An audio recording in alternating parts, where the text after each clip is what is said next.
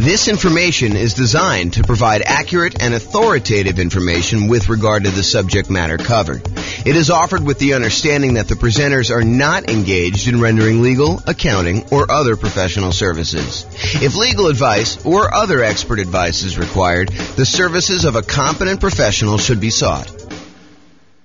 Welcome to the Rancho Cucamonga Real Estate Investing and Real Estate Financial Planning Podcast. Learn all about investing in real estate in Rancho Cucamonga, California, with a combination of real estate financial planning and modeling with numbers specific to Rancho Cucamonga, plus syndicated, more generalized recordings of live and pre-recorded real estate investing classes, not all of them specific to Rancho Cucamonga. Be sure to stay tuned after the podcast for a message from our sponsors. Well, good morning and welcome, everyone. I am James Orr, and today we've got a crazy cool class. We're continuing on with the series about how to improve cash flow. And today we're going to cover the section on how to improve cash flow when we're thinking about financing your next rental property. So let's jump right in, because we got kind of a lot to cover. So this is sort of the framework we've been working from. So far, we've talked about how to improve cash flow when searching for a property. We covered that in a previous class. Today, we're going to be focusing in on this section right here, all the different things we can do to improve cash flow when financing our next rental property. And then in subsequent classes or subsequent classes, depending on how you like to say that, we will talk about how to improve property cash flow when we talk about the strategy that we're going to use, what real estate investing strategy we're going to implement, and then how to improve cash flow by improving the property itself, and then how to improve cash flow during the marketing of the property in order to find a tenant or tenant buyer, and then how to improve cash flow when we own the property, and then finally we'll finish up with how to improve cash flow on a property while we're renting it. But today we're going to focus on how to improve rental property cash flow when we're financing, and there's quite a bit to cover, because this is probably the largest section. I don't know if I would say it is the largest improvement section, whether it will have the biggest impact. I think some of those biggest impact things are more around strategy and maybe even owning.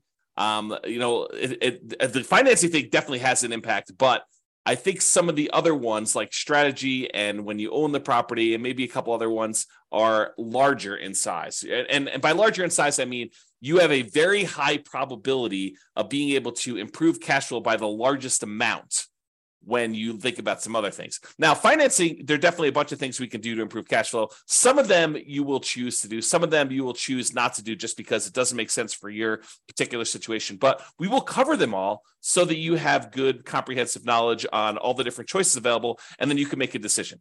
All right, so what I've done, which I didn't do on the graphic, but I've done here, is I've broken it down into sort of subcategories for financing. So we'll talk about some sections where things you can do for financing before getting the loan, paying upfront instead of financing things over time, changing or improving the borrowers on the loan, your relationship with the lender and things you could do with that in order to improve cash flow, changing the amortization period, the terms of the loan, and then private mortgage insurance related stuff. And then things you could do with other properties, because, I'll get to it later, but things you could do with other properties to improve cash flow. And then non-traditional financing, we'll talk a little bit about some of those things as well. So let's jump right in, because I got a lot to cover and there's a lot of them to go over. So let's talk first about before getting the loan.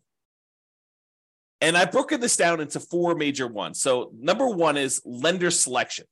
Can I find another lender with better fees or rates? You guys do understand that each lender is a little bit different. They may charge you a little bit higher fees. They may have a little bit better customer service. They may be available after hours to take your call. They may have slightly better private mortgage insurance rates. They may charge you more in points. They may charge you a flat fee instead of a percentage fee. And that every lender's program is a little bit different. And that's one of the reasons why when we get to the class on how do you evaluate and compare lenders, why it's so difficult to compare these lenders, because not only do they charge different fees, but they sometimes call their fees different things. So one of the things you can do in order to improve your cash flow is look at different lenders and find a lender that has better fees and rates. Now, I'll point out a warning about this. Sometimes you will think that a lender has a better fee or rate structure only to find out later that they were not telling you the whole story, or they were not giving you all the information you needed, or there were some hidden fees that you didn't realize because you weren't asking like all the exact questions. So you got to be really, really careful and a little bit paranoid about this. But I do think it's important that you talk to a few lenders when you're thinking about buying a rental property. And the way that I'd like to recommend it is I'd like to recommend that you ask your real estate agent for their, top 2 or 3 lenders that they would recommend, the ones that their clients have had good experiences with and have really good competitive rates and fees. And then call them all on the same day. And you may want to add 1 or 2, maybe the bank, the credit union or the bank that you bank with, just to kind of see where they are as well. And then call them all on the same day. Tell them what your kind of credit score is. This is the short version of the class on how to evaluate the lenders. But tell them what your credit score is. Tell them you'll let them pull it if we decide to go with you together. But then I'd like you to give me a term sheet showing all the fees and costs of doing the loan and what the rate I would be able to get is with no points. And then I think you want to sort of price it out with no points. And then if you decide later you want to buy down points, maybe you go and reprice this stuff again. But I think for the most part, you're going to price it out based on no points. And then you're going to make your decision based on that. So that's the very, very short version. There's a lot more detail in the class when we talk about evaluating, comparing lenders. But lender selection is a way that you can save yourself, I don't know, I'd say conservatively thousands of dollars. In some cases, it's hundreds of dollars, but if you're really looking at the wide range of what different lenders offer, this could be thousands of dollars, and thousands of dollars could be used to do other things like buy down the interest rate as an example and get a better cash flow on the property. So lender selection is really important. I think you should focus in on that. You can also choose to select your loan by closing costs. Can you pick a loan that's going to have lower closing costs, especially if you're financing in the closing costs, you're going to be adding those to the loan by looking at the different ones and saying, hey, look, if I go this strategy, then I will have slightly higher closing costs than if I go this strategy, and making a educated math-based decision about which one of these you should pick, because closing costs can vary depending on the loan.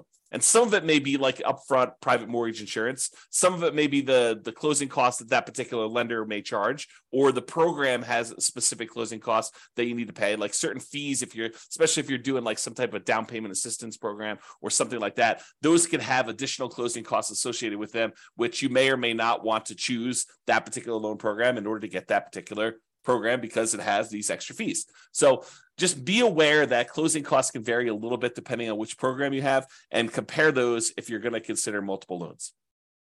The next thing about before getting your loan is whether you should lock or float your interest rate. I think we talked about this when we were talking about searching for property strategies when we were searching for property, but it applies when you're doing your financing as well. Should you decide to lock in your interest rate now, and will rates go up or will rates go down while you're waiting to actually close on your loan, or lock the rate finally in order to get the loan? And this could be a pretty significant difference. Rates have been on the move. I remember some clients about a year ago, because it's been about a year since we saw rates jump from, that 2-3% range to now up to almost 7%. I had some clients who were under contract on a property and they thought that the rates had bumped up a little bit. And they thought, well, maybe they'll come back down. They did not come back down. And they ended up getting a pretty significant bump in their rate by choosing to wait to kind of let their rate float while they're waiting to actually close on their property. So definitely talk to your lender and your real estate agent about whether or not, what's going on in the market and whether they think it's a good idea to lock your rate in right now. And then you won't be exposed to any increases in interest rates while you're waiting to close, or if you should float your rate because they think that there's going to be a short-term movement. Now realize they cannot predict the future. As much as you'd like them to, your mortgage broker is not a fortune teller. They do not have a crystal ball. They can't tell you, I will guarantee you that rates are coming down, because no one really knows. Sometimes we think that things are going to happen, and then some world event happens that kind of derails the whole idea, or maybe they were just wrong about their prediction. But I could totally see a real estate agent or a lender telling you, oh yeah, we think rates are coming down. The Fed's going to, make an announcement on Tuesday. And between when they like make this prediction, and Tuesday comes along, a country attacks another country and it throws a whole bunch of chaos into the mix, and maybe the announcement they thought was coming does not come, and there's a lot of uncertainty in the marketplace, and that causes rates to go up. So we never really know what's going to happen, and so there's always some inherent risk, which is just part of life, and so you just need to deal with this and think about it. In some cases it's better to lock it, in some cases it's better to let it float. All right, and before getting the loan, here's another one related to financing. Can I offer less on my offer and still get it accepted to reduce my purchase price, which will ultimately lead to a lower monthly payment, which will lead to improved cash flow?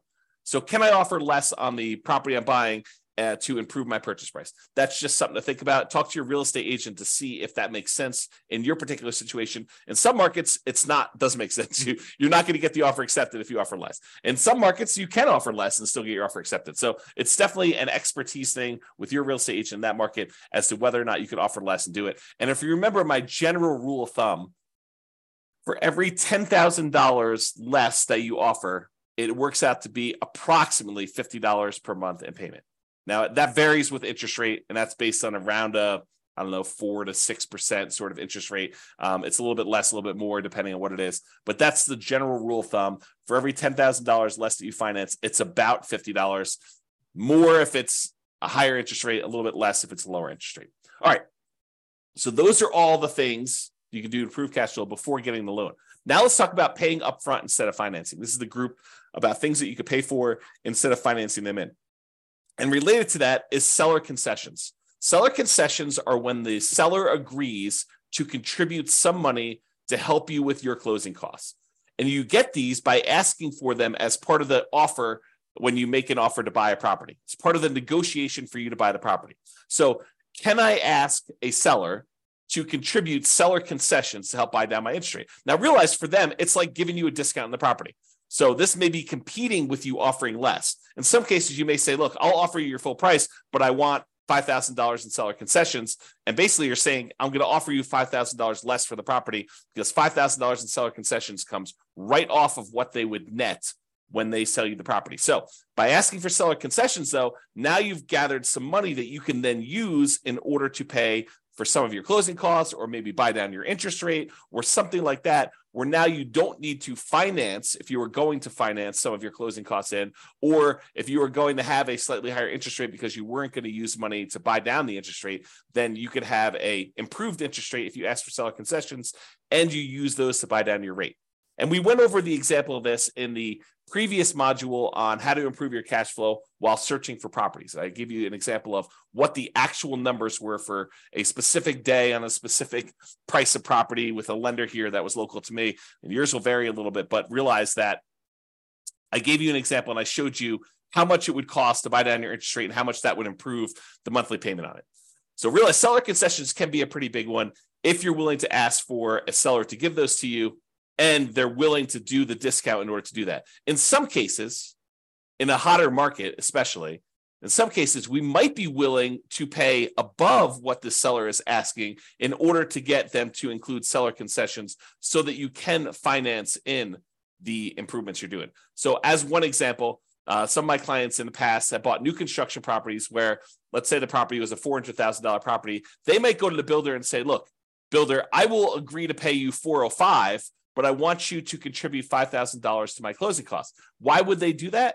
Because now you can finance in the seller concessions that you could use to pay for your closing costs and stuff like that. So you could come to the table with less money, which might be overall better for your return on investment calculation, which you got to run it both ways in that spreadsheet. Go to the world's greatest real estate deal analysis spreadsheet and run it by asking, getting seller concessions included, even if it means raising the price, or not getting seller concessions and having to come to the table with that money for closing costs. Okay. So enough on seller concessions.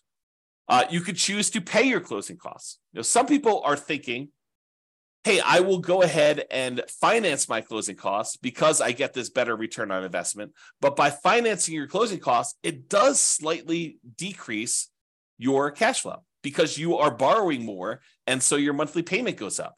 Even though your overall return on investment may be better, your overall cash flow may be worse. And so this is a calculation you need to do for yourself. You need to decide by running this in the world's greatest deal analysis spreadsheet. You need to go figure out and say, look, if I decide to pay for my closing costs up front, maybe my overall return, when we look at the 4 different areas of return, appreciation, cash flow, debt pay down, and cash flow from depreciation, the tax benefits part. We're not talking about reserves here, but those do come into play. But really, we're looking at all those returns. We're saying, look, overall, if I have to bring less money to the table, my return on investment looks better. However, my cash flow number might be slightly worse.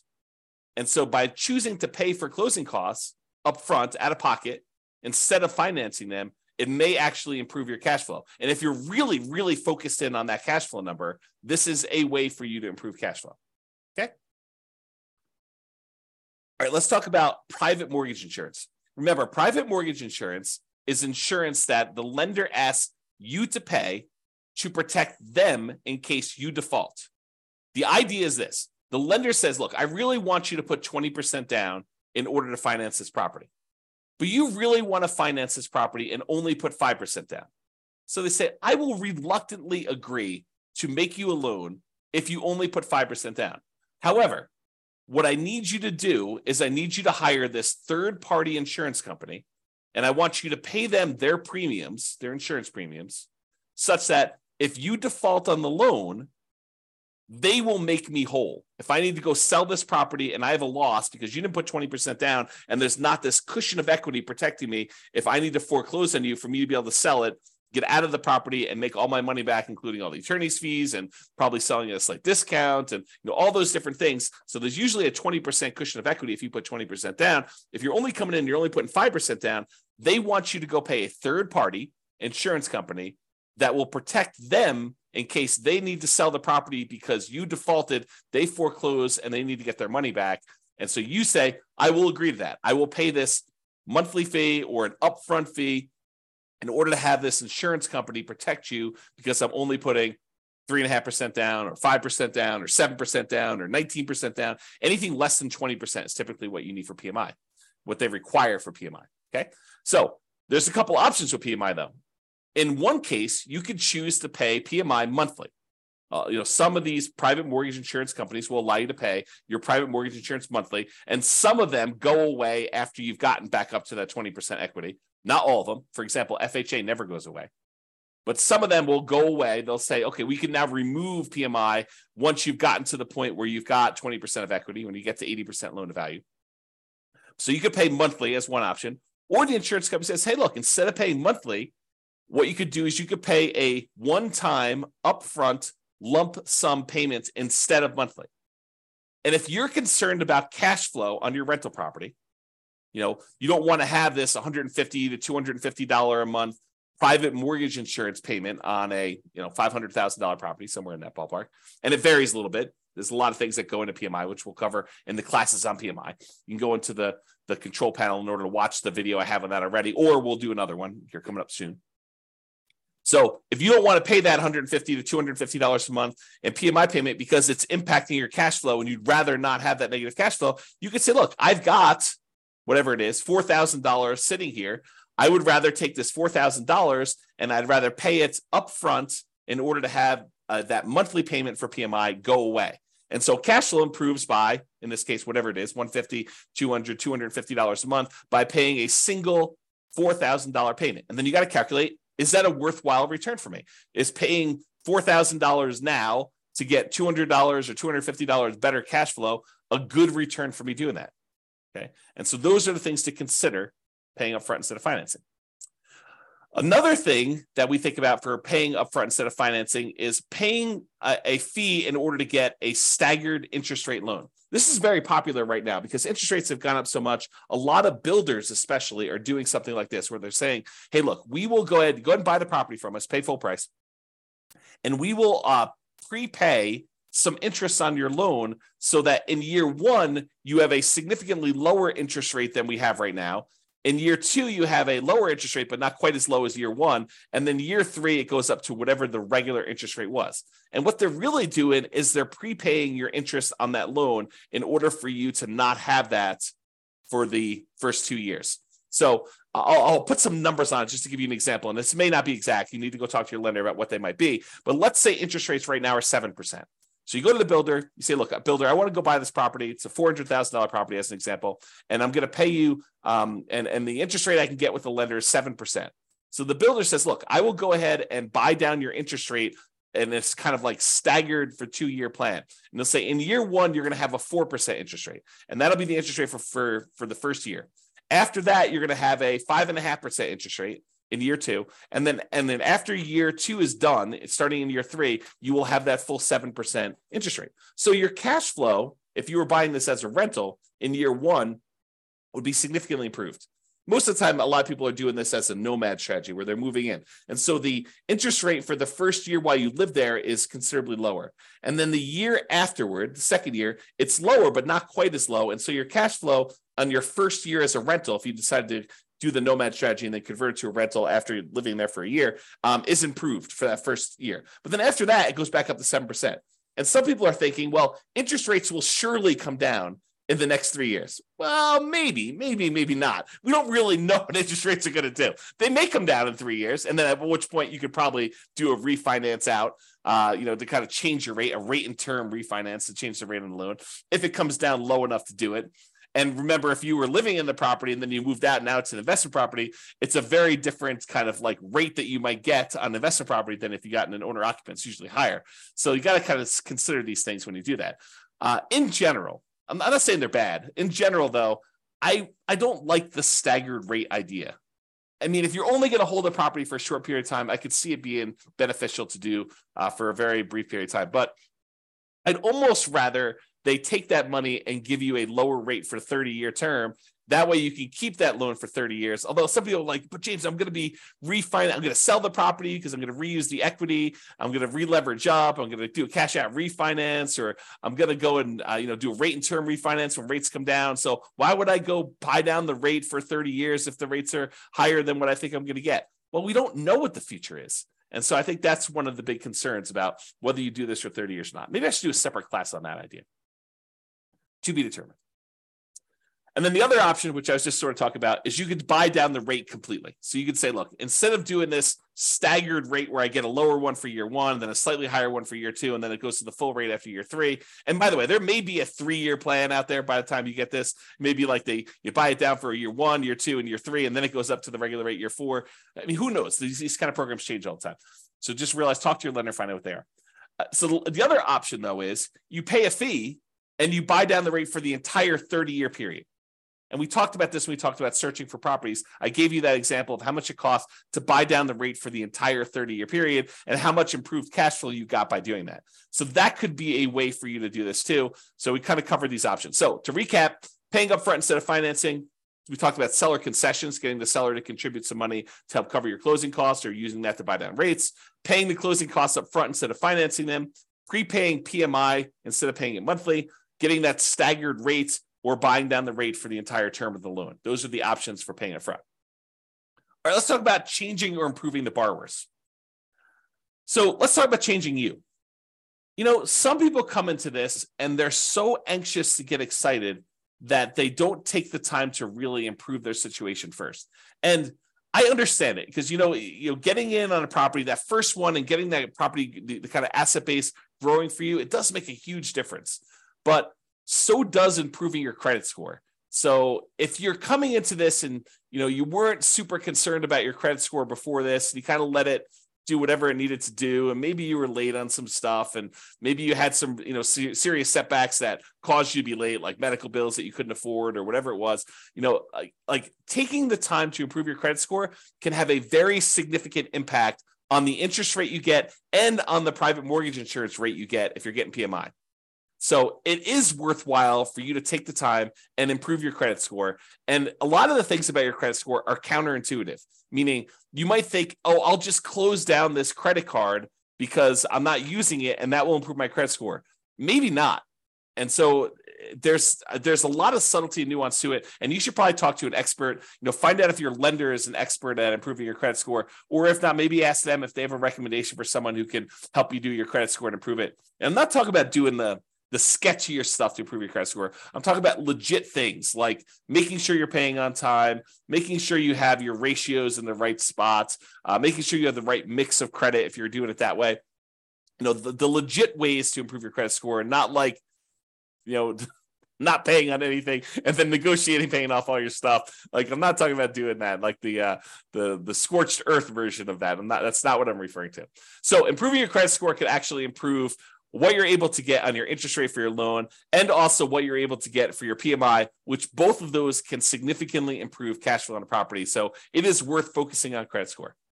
Now, if you have a relatively weak credit score, you may want to consider talking to a friend or family member, which I'm not even going to go into the details of this because it takes a certain type of love and trust for another person to come in and co-sign, be member of a loan in order for you to buy a property. But if you can get your friend or family member to agree to this, good for you.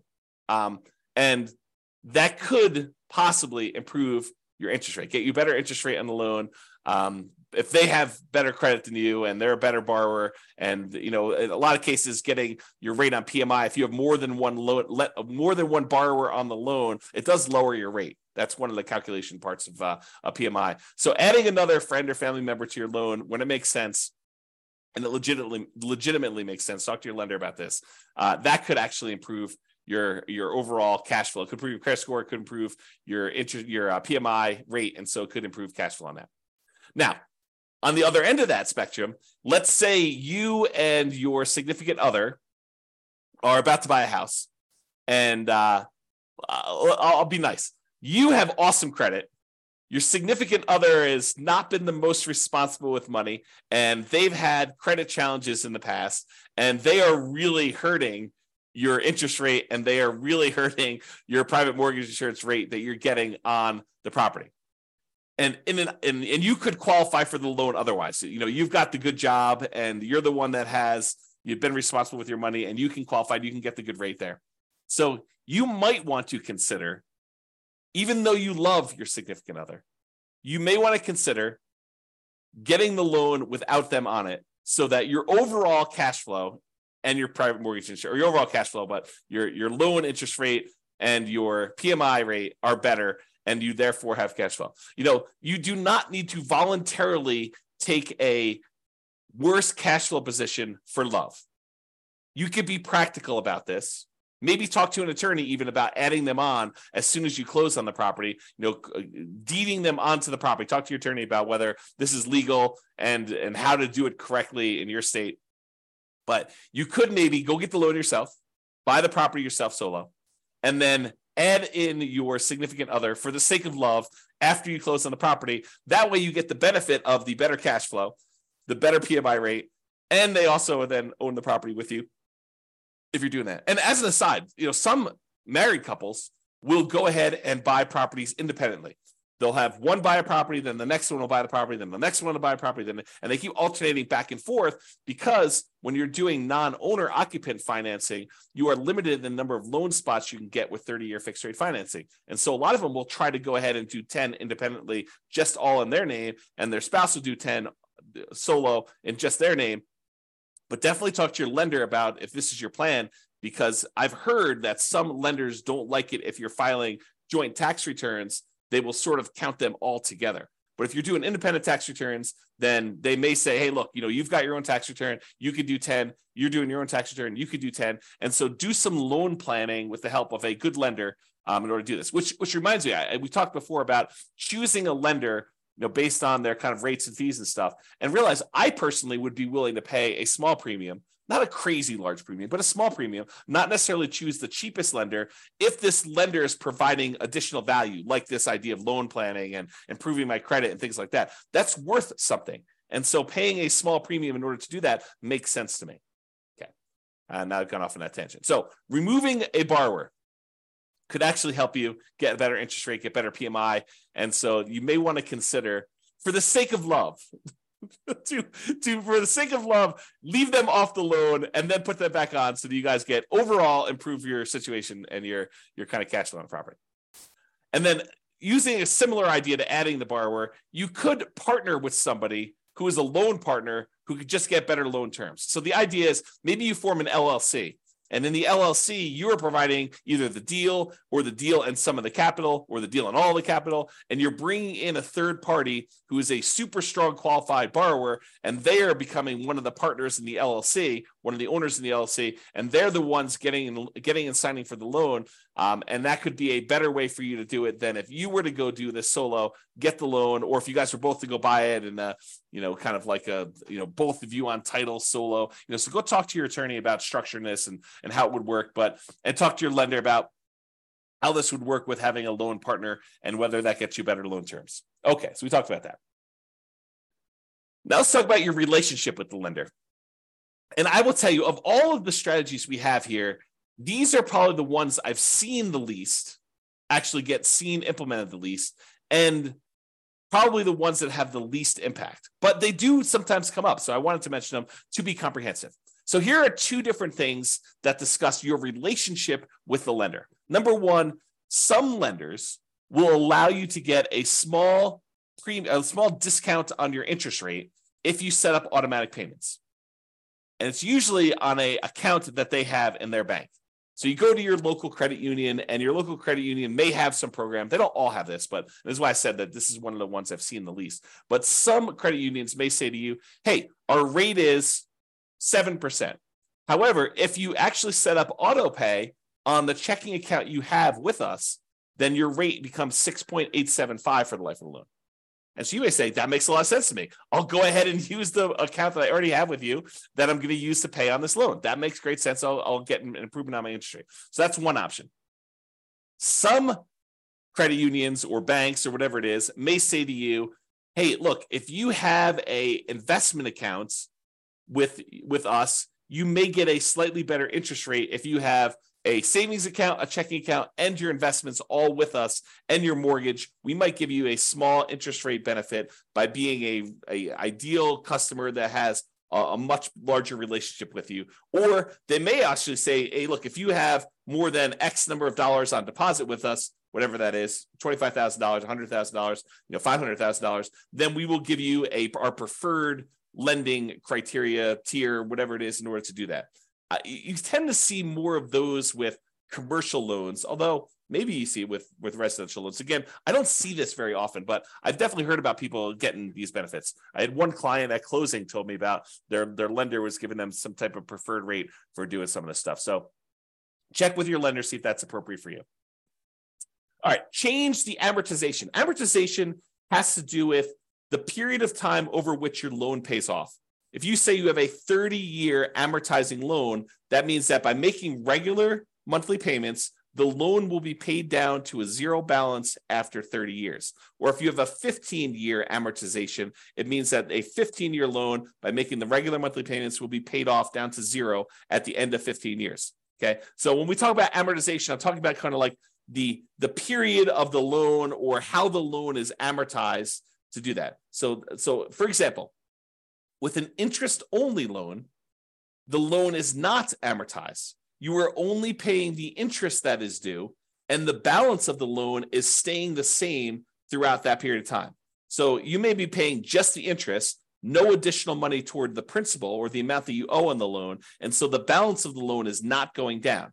Well, by paying interest only, that does improve cash flow.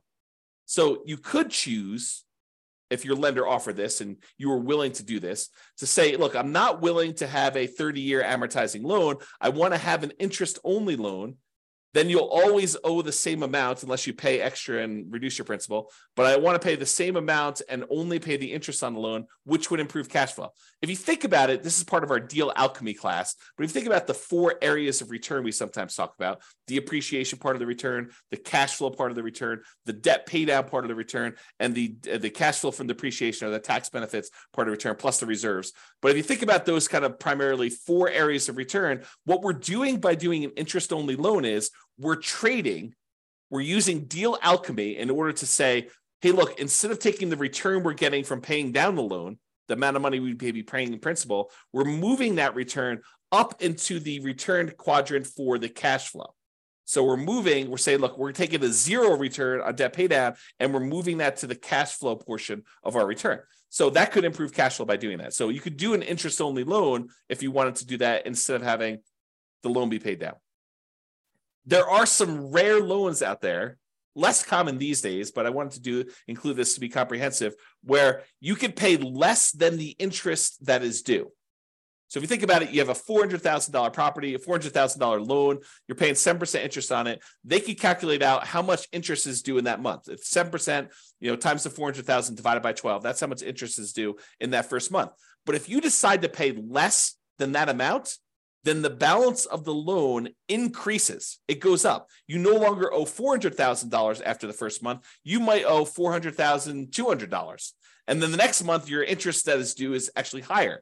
And so if you have this negatively amortizing loan, the loan balance actually increases each time you make a monthly payment because you're not even paying the full amount of interest that is due, which improves cash flow, oddly enough, right? You're basically taking that debt pay down part of the return, and instead of making it zero with like an interest-only loan, you're making that negative. And then you're moving that return up into your cash flow part of your return because those things, they're kind of like opposite ends of kind of like a balance where if one goes down, the other one goes up, right? You think about it that way. So in this case, if you were willing to take a negative amortizing loan, which most of the time I don't recommend this because the amount you owe in the property is actually increasing each month. It's kind of a weird position to be in, but you could actually do this in order to improve cash flow. All right, rate from loan term. So I don't know if you realize this, but if you get an interest rate on a 30-year loan versus the interest rate on a 15-year loan, the interest rate on a 15-year loan tends to be lower than the interest rate in a 30-year loan. So if you go to a lender and you ask them for quotes for both a 15-year loan and a 30-year loan, the 15-year loan will have a lowest interest rate. It'll have a higher payments because you're paying off the same loan amount over a 15-year term. So the amount you're paying in principal goes up considerably. So the payment amount on a 15-year loan will be much higher, and the payment amount on a 30-year loan will often be much lower. However, the interest rate on a 15-year loan will be lower, and the interest rate on a 30-year loan will be higher. Okay, so you could go to a lender and say, I'm going to change my loan term in order to change the interest rate, which might impact your cash flow on a property and may be beneficial for you. It's not going to be beneficial from a pure cash flow perspective, probably change from a 30-year to a 15-year loan, but it might actually improve your overall return on investment numbers. Although you'd have to do the math on that. And I think most of the time it would not, but you can do the math and see. Okay. Loan term. So this is part of changing the amortization. Can I change the loan term? For example, instead of getting a 30-year loan, you could try to get ready for this? A 40-year loan. Because 30 years is not long enough. If we spread this thing out over 40 years, that's better, which they're offering them now. It's my understanding. There are some options for getting 40-year loans. They're rare still, might be hard to find, but I've heard of people getting these 40-year loans. I think my friend Jason sent me over an email talking about 40-year FHA loans, if I'm not mistaken. I was like, that's crazy. So anyway, if you got a 30-year loan, the payment on that would be higher. Hard for me to even say. 30-year loan would be higher than if you got a 40-year loan for the same reason that a 15-year loan would be higher than a 30-year loan, right? If you're trying to pay off a $400,000 loan over 15 years, the payment for that's going to be higher than if you try to pay off the same $400,000 over 30 years. Well, you could do the same idea. If you go from 30 years to 40 years, your payment will actually go down. And so that would improve cash flow. Something to consider. All right. So we've talked about changing the amortization. Let's talk about loan terms. Loan terms are sort of like the things that go into the loan. So amount borrowed. Could you put more down, larger down payment, to reduce the amount that you're borrowing? Or could you buy a less expensive property, put the same percentage down, and reduce the amount you're borrowing? Because by reducing the amount you're borrowing, that would improve your cash flow. So change the loan terms. Either put more down or reduce the amount that you're borrowing by buying a less expensive property. You can also adjust this by adjusting the loan to value. Can I put more down to improve my interest rates by doing a lower loan to value?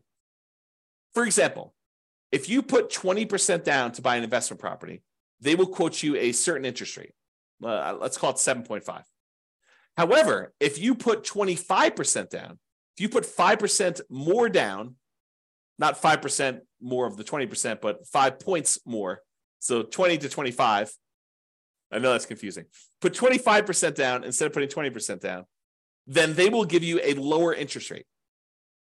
It may go from 7.5 to 7%. It's that significant. So a lot of times when you run the math, if you've got the ability to come up with extra down payment, one of the biggest jumps you tend to get is going from that 20% to the 25%.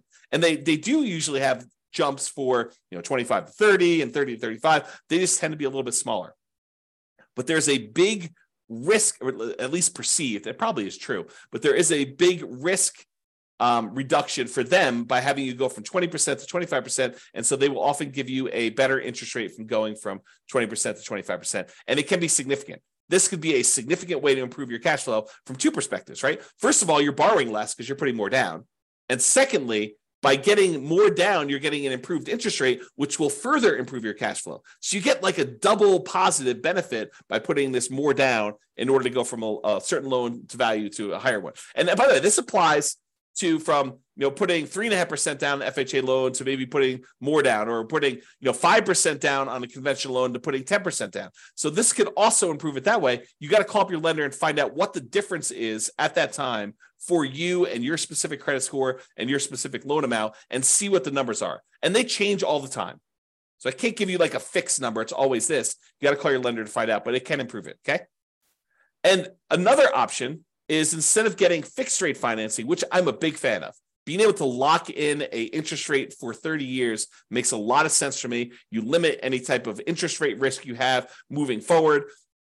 And even though everyone thinks, hey, interest rates, they're really, really high right now, they're not really, really high right now. I think I did this, I did like a confidence meter, an interest rate confidence meter, where I showed you what percentage of the time in all of the history we have for 30-year loans have interest rates been above this thing. And I don't remember the exact number. I probably should go look it up before I quote it on here, but it was something ridiculous. Like the interest rates were higher than 7%, 60% of the time, or something crazy like that.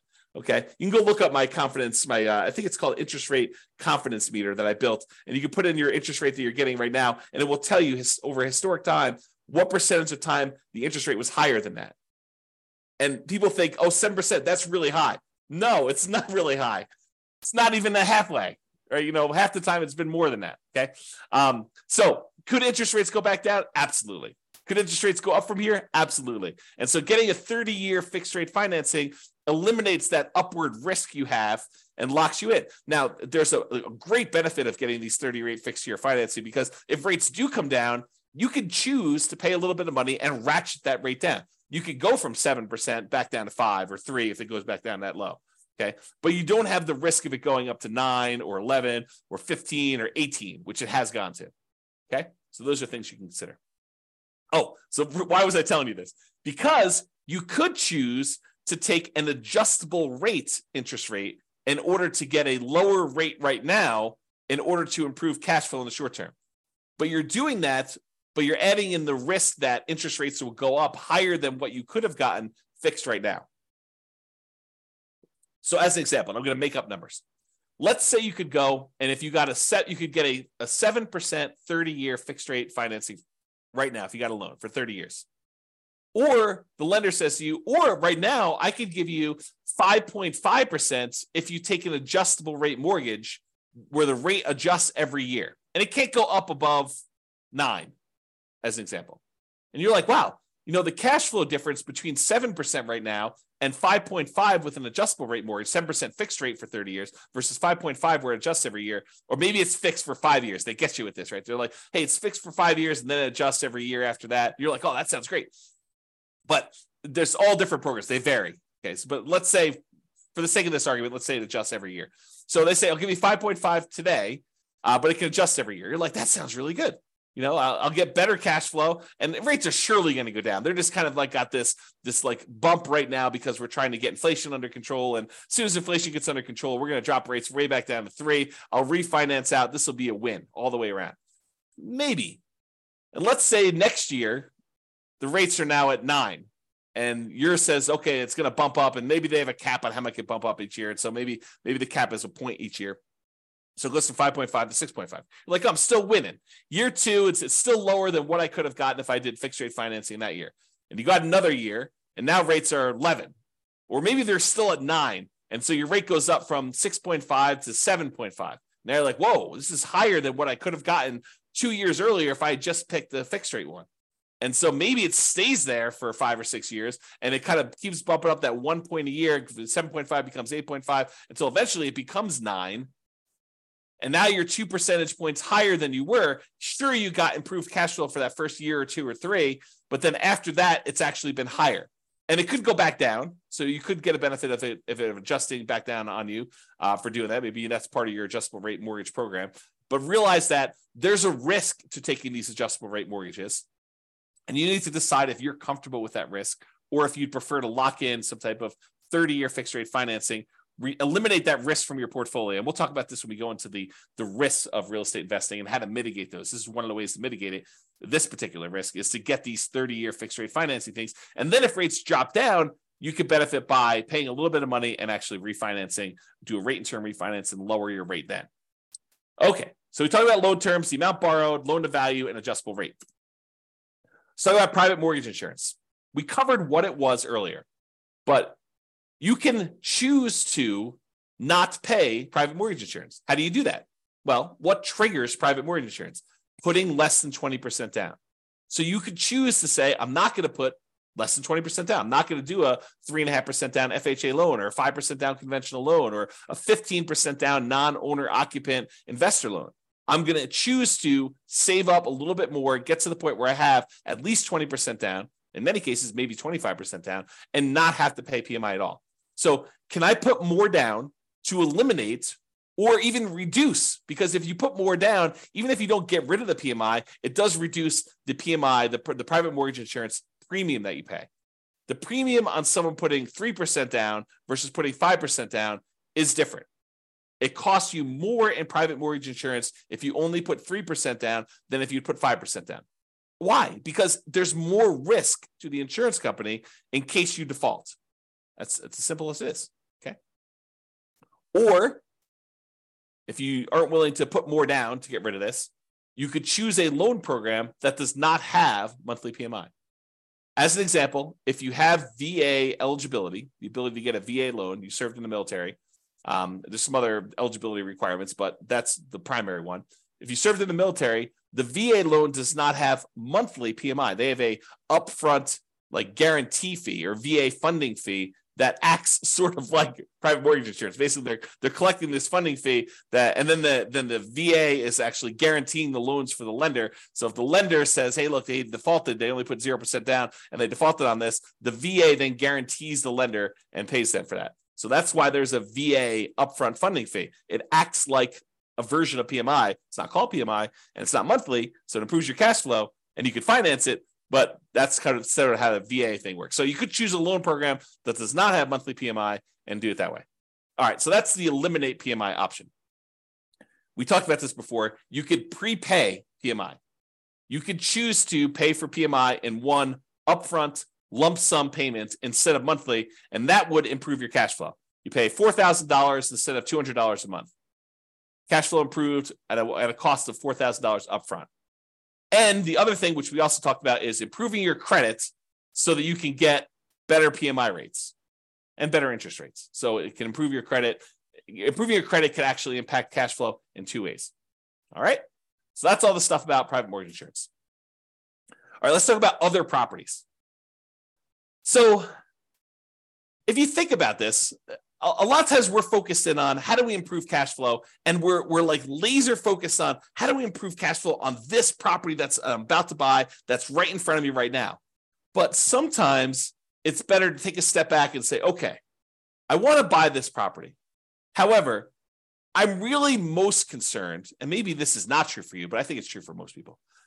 I'm really most concerned about my overall cash flow picture, not just cash flow on this one property, but if I can improve my cash flow overall, even if it means the cash flow on this property is slightly worse, but I can actually do it with like all of my properties combined, it is a net improvement, a significant net improvement, hopefully, then that's better. Because really, we don't care if we're making $100 a month or $200 a month on a particular property. We care what we're doing overall on all of our rental properties combined. That's really what's going to get us to financial independence. So if you think about that, we really should ask some questions about, well, what about other properties we own? So for an example, can I do a cash out refinance to either buy or refi another property? So imagine for a minute you have a lot of equity in another property and you only have 5% down to buy this property. Or maybe you have, let's make an easier decision. You only have 15% down to buy this property, but you have way more than that extra 5% on another property sitting somewhere else. You could go and say, look, I'm really overall concerned about my cash flow. And while this one property that's got a lot of equity is cash flowing great, it might be better for me to go put a home equity line of credit or do a cash out refinance or do something on this other property that I've got a ton of equity in to get the extra 5% or maybe an extra 10% down payment. So I can get from where I was at 15% to all the way to 25% so that the cash flow on the property I'm about to buy is way improved. I would hurt my other property that I had a little bit by doing this money and borrowing against that one, but it would mean such a big difference on the other one that I'm about to buy that it is worth doing. Think about it that way. You went from having let's say you're doing a non-owner occupant loan, an investor loan. So you'd have 15% down, you'd otherwise have PMI on that one, and the interest rate in a 15% down loan tends to be pretty ugly. But if you go and you put an extra 10% down to get up to 25% down overall on that property, now you get rid of PMI and you get that great interest rate bump from going from 20% to 25%, going from 15% to 25% is even bigger. And so now you have an improved interest rate, you're borrowing less, and you're getting rid of PMI. The cash flow improvement by doing that may be so much better than the cost of doing the HELOC or whatever it is over here on this loan. And it may be worthwhile for you to do that. That's just sort of one example. There may be another example where you literally have a free and clear property, you don't have a mortgage on it at all, and it may be better, easier, mathematically better improved cash flow wise to do a cash out refinance on that one, take some or all of that money, and then use that to buy the next property in order to make that one better. Or maybe even to do a refi on that property. In some cases, you may choose to take money from another property that you have, maybe a free and clear one, and get down below 75% loan to value so that you could do a better rate and term refi on that one. And you're kind of moving equity around in order to improve your cash flow position. Just things to think about, okay? And I think I covered this next one with my first example, cash out refi for a larger down payment. So we talked about borrowing money from another property where you took money out of that in order to get from 15% down all the way up to 25% down. And so it may make sense from an overall perspective to do it that way. And then the other thing to be aware of is there are limitations once you get to a certain portfolio size on your ability to do cash out and rate and term refinances. For example, and this changes all the time, so go check with your lender about what the current rules are. But for example, my understanding is that right now, and I've not done this recently, so you don't want to check with your lender, make sure that even what I'm saying is appropriate for this instant in time. But right now, my understanding is that if you have 10 loans on 10 properties, you cannot do a rate and term refi on any of your investment properties. You need to have less than 10 in order to do that. So before you go buy your 10th property, or before you get yourself in a situation where you're going to limit what you can do, look at your whole portfolio and see if there are changes you should do before you buy your next property. So should you do a rate and term refinance or a cash out refinance on a property before you buy your next property, where it makes sense to do that because now you have less properties? We sometimes see this, although I'm not sure it exists anymore, but sometimes we see this when you get over 4 loans. The rates when you have less than 4 loans is one thing. The rates when you get over 4 loans might be something different. So check with your lender about rules that might apply to you and ask them the questions like, okay, so I'm thinking about doing a rate and term refi in the future. Is this going to affect me doing that? And these things can change. So they may not tell you something that applies a year or 2 or 3 down the road because there may be a change of policy, but using the rules right now, are there limitations on that? Okay. And then I have a note here, not just improving cash flow on the property you're buying, but on other properties before you can't easily fix it later.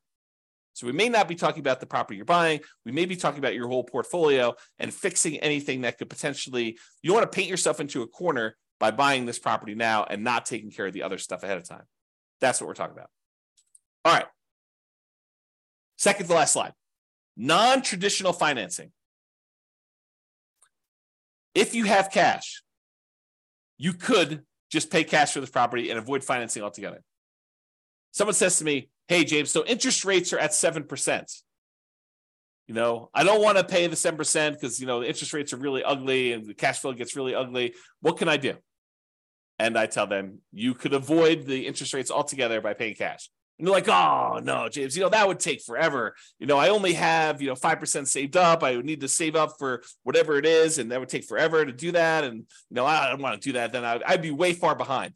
Well, having done modeling on saving up until you have enough to buy free and clear properties and how long that takes to be financially independent, doing that strategy where you buy rental properties free and clear using the same savings rate you'd have if you were buying rentals much faster, doing the 5% down or 20% down or 25% down. So I can compare the time it takes you to be completely financial independent, saving 5% down, buying owner-occupied properties, moving in, living there for a year, converting those to a nomad when you save up another 5%, to 20% down, where you buy non-owner-occupied properties, to doing 25%, where you buy non-owner-occupied properties, to saving up and buying properties free and clear. The extra time it takes to buy the properties free and clear is nowhere near how much extra they think it is. It's a relatively small difference to buy properties free and clear. So if you're really, really paranoid about this, if you're like, look, 7% interest rates, cash flow is really ugly in my marketplace, even with all the things that I can do in order to improve cash flow, it's not the end of the world if you save up and put more down, whether that's free and clear or 50% down in order to get to the point where you don't have negative cash flow. Like it doesn't take that much longer if you do that strategy. It's more discipline, and you got to do some stuff with the money in the meantime. But think about it this. Well, I'm not going to go into this. There's a whole class coming on this idea of speed versus the speed of 5% down or 20% down, 25% down versus buying properties free and clear. And probably another class eventually on 50% down. I just haven't run the numbers on putting half down, which I just need to do, right? So it's not hard. I just need to take the time to do it. All right. So you could pay cash, which would significantly improve your cash flow, which is one of the reasons why it's not that much longer. Because when you buy a property all cash, it makes up a huge amount of ground to you having the amount coming in that you need in order to be financially independent. When you buy a property that you put a little bit down and you only have a small amount of cash flow, well, it doesn't contribute that much to you being financially independent. But when you buy a property free and clear and you have all of the cash flow, minus your kind of taxes and insurance and maintenance and vacancy, but you don't have a mortgage payment, which is usually a pretty large chunk of that, and your cash flow is very, very large, you don't need very many free and clear properties to get to the point where you're financially independent. Whereas if you buy ones that have small amounts down, 5%, 10%, 20%, 25% down, then the amount of cash flow you get on those is a lot smaller. You need a lot more, or you need a lot of time for them to build up to the point where they have cash flow going. So math is really interesting. All right, I've gone off on a tangent long enough on that one. So you could pay cash. And would it be better to do that as a consideration for you? You could choose to seek out private financing.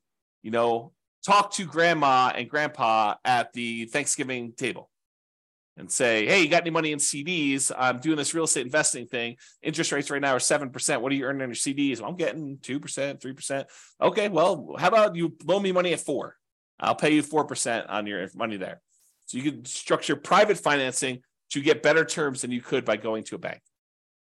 Or all the creative financing things like owner financing, where you negotiate with the seller to get like purely bespoke financing terms, where it doesn't matter what the market's doing. You and the seller come to terms over what interest rate they're going to charge you, whether that's 11% a premium or 3%, a big discount, or 0% in some cases, right? Depending on how you structure it. So you could do owner financing like that. You could do subject to or wrap financing. Subject to is where you buy a property and you leave the existing loan in place. You're buying the property subject to the existing financing. Or wrap financing, where they have an existing loan and they're wrapping that with a new loan and they're making payments to the underlying loan and you're making a payment to them and they're keeping the difference. Or the lease option family, acquiring properties on lease option, where you're agreeing to lease a property from somebody for a period of time, and you have the rights to buy that. You have an option to buy it in a year or 2 or 3 or 4 or 5 or 10 in the future. Or maybe it's a lease purchase where you have a lease in place and you have a purchase contract that goes out a year or 2 years or 3 years or 4 years or 5 years or whatever it is, like that whole family of things. So would a seller consider some type of creative financing could be a solution to improve cash flow while we're talking about financing? And would those be better terms than you can get now from a traditional lender? Things to consider. Or the last one, loan assumption. We have all these loans out there that got 3%, sometimes less than 3%, sometimes 4% interest rates. And now interest rates are up at 6s and 7s. And so the loans that they had before are attractive, and some loans are assumable. For example, FHA loans. The challenge I think we're running into here with these loan assumptions, we've got all these really attractive loans out there, but unless you can get a big enough discount where the amount you need to bring to the table is relatively small, you're assuming the loan at what their current balance is. And since property values went up so much, we have this huge amount of equity that a lot of these sellers at least perceive that they have. And so you need to either pay off that equity or structure it in such a way that you're getting a big enough discount where the equity is a reasonable amount to pay in order to acquire these properties. But these could be attractive ways to structure it if you can overcome some of the challenges we have associated with that. Okay, so that's it for all the traditional financing. So in conclusion, optimizing cash flow is about maximizing income and minimizing expenses. And I have a typo. Correct the typo. All right. It's about maximizing, All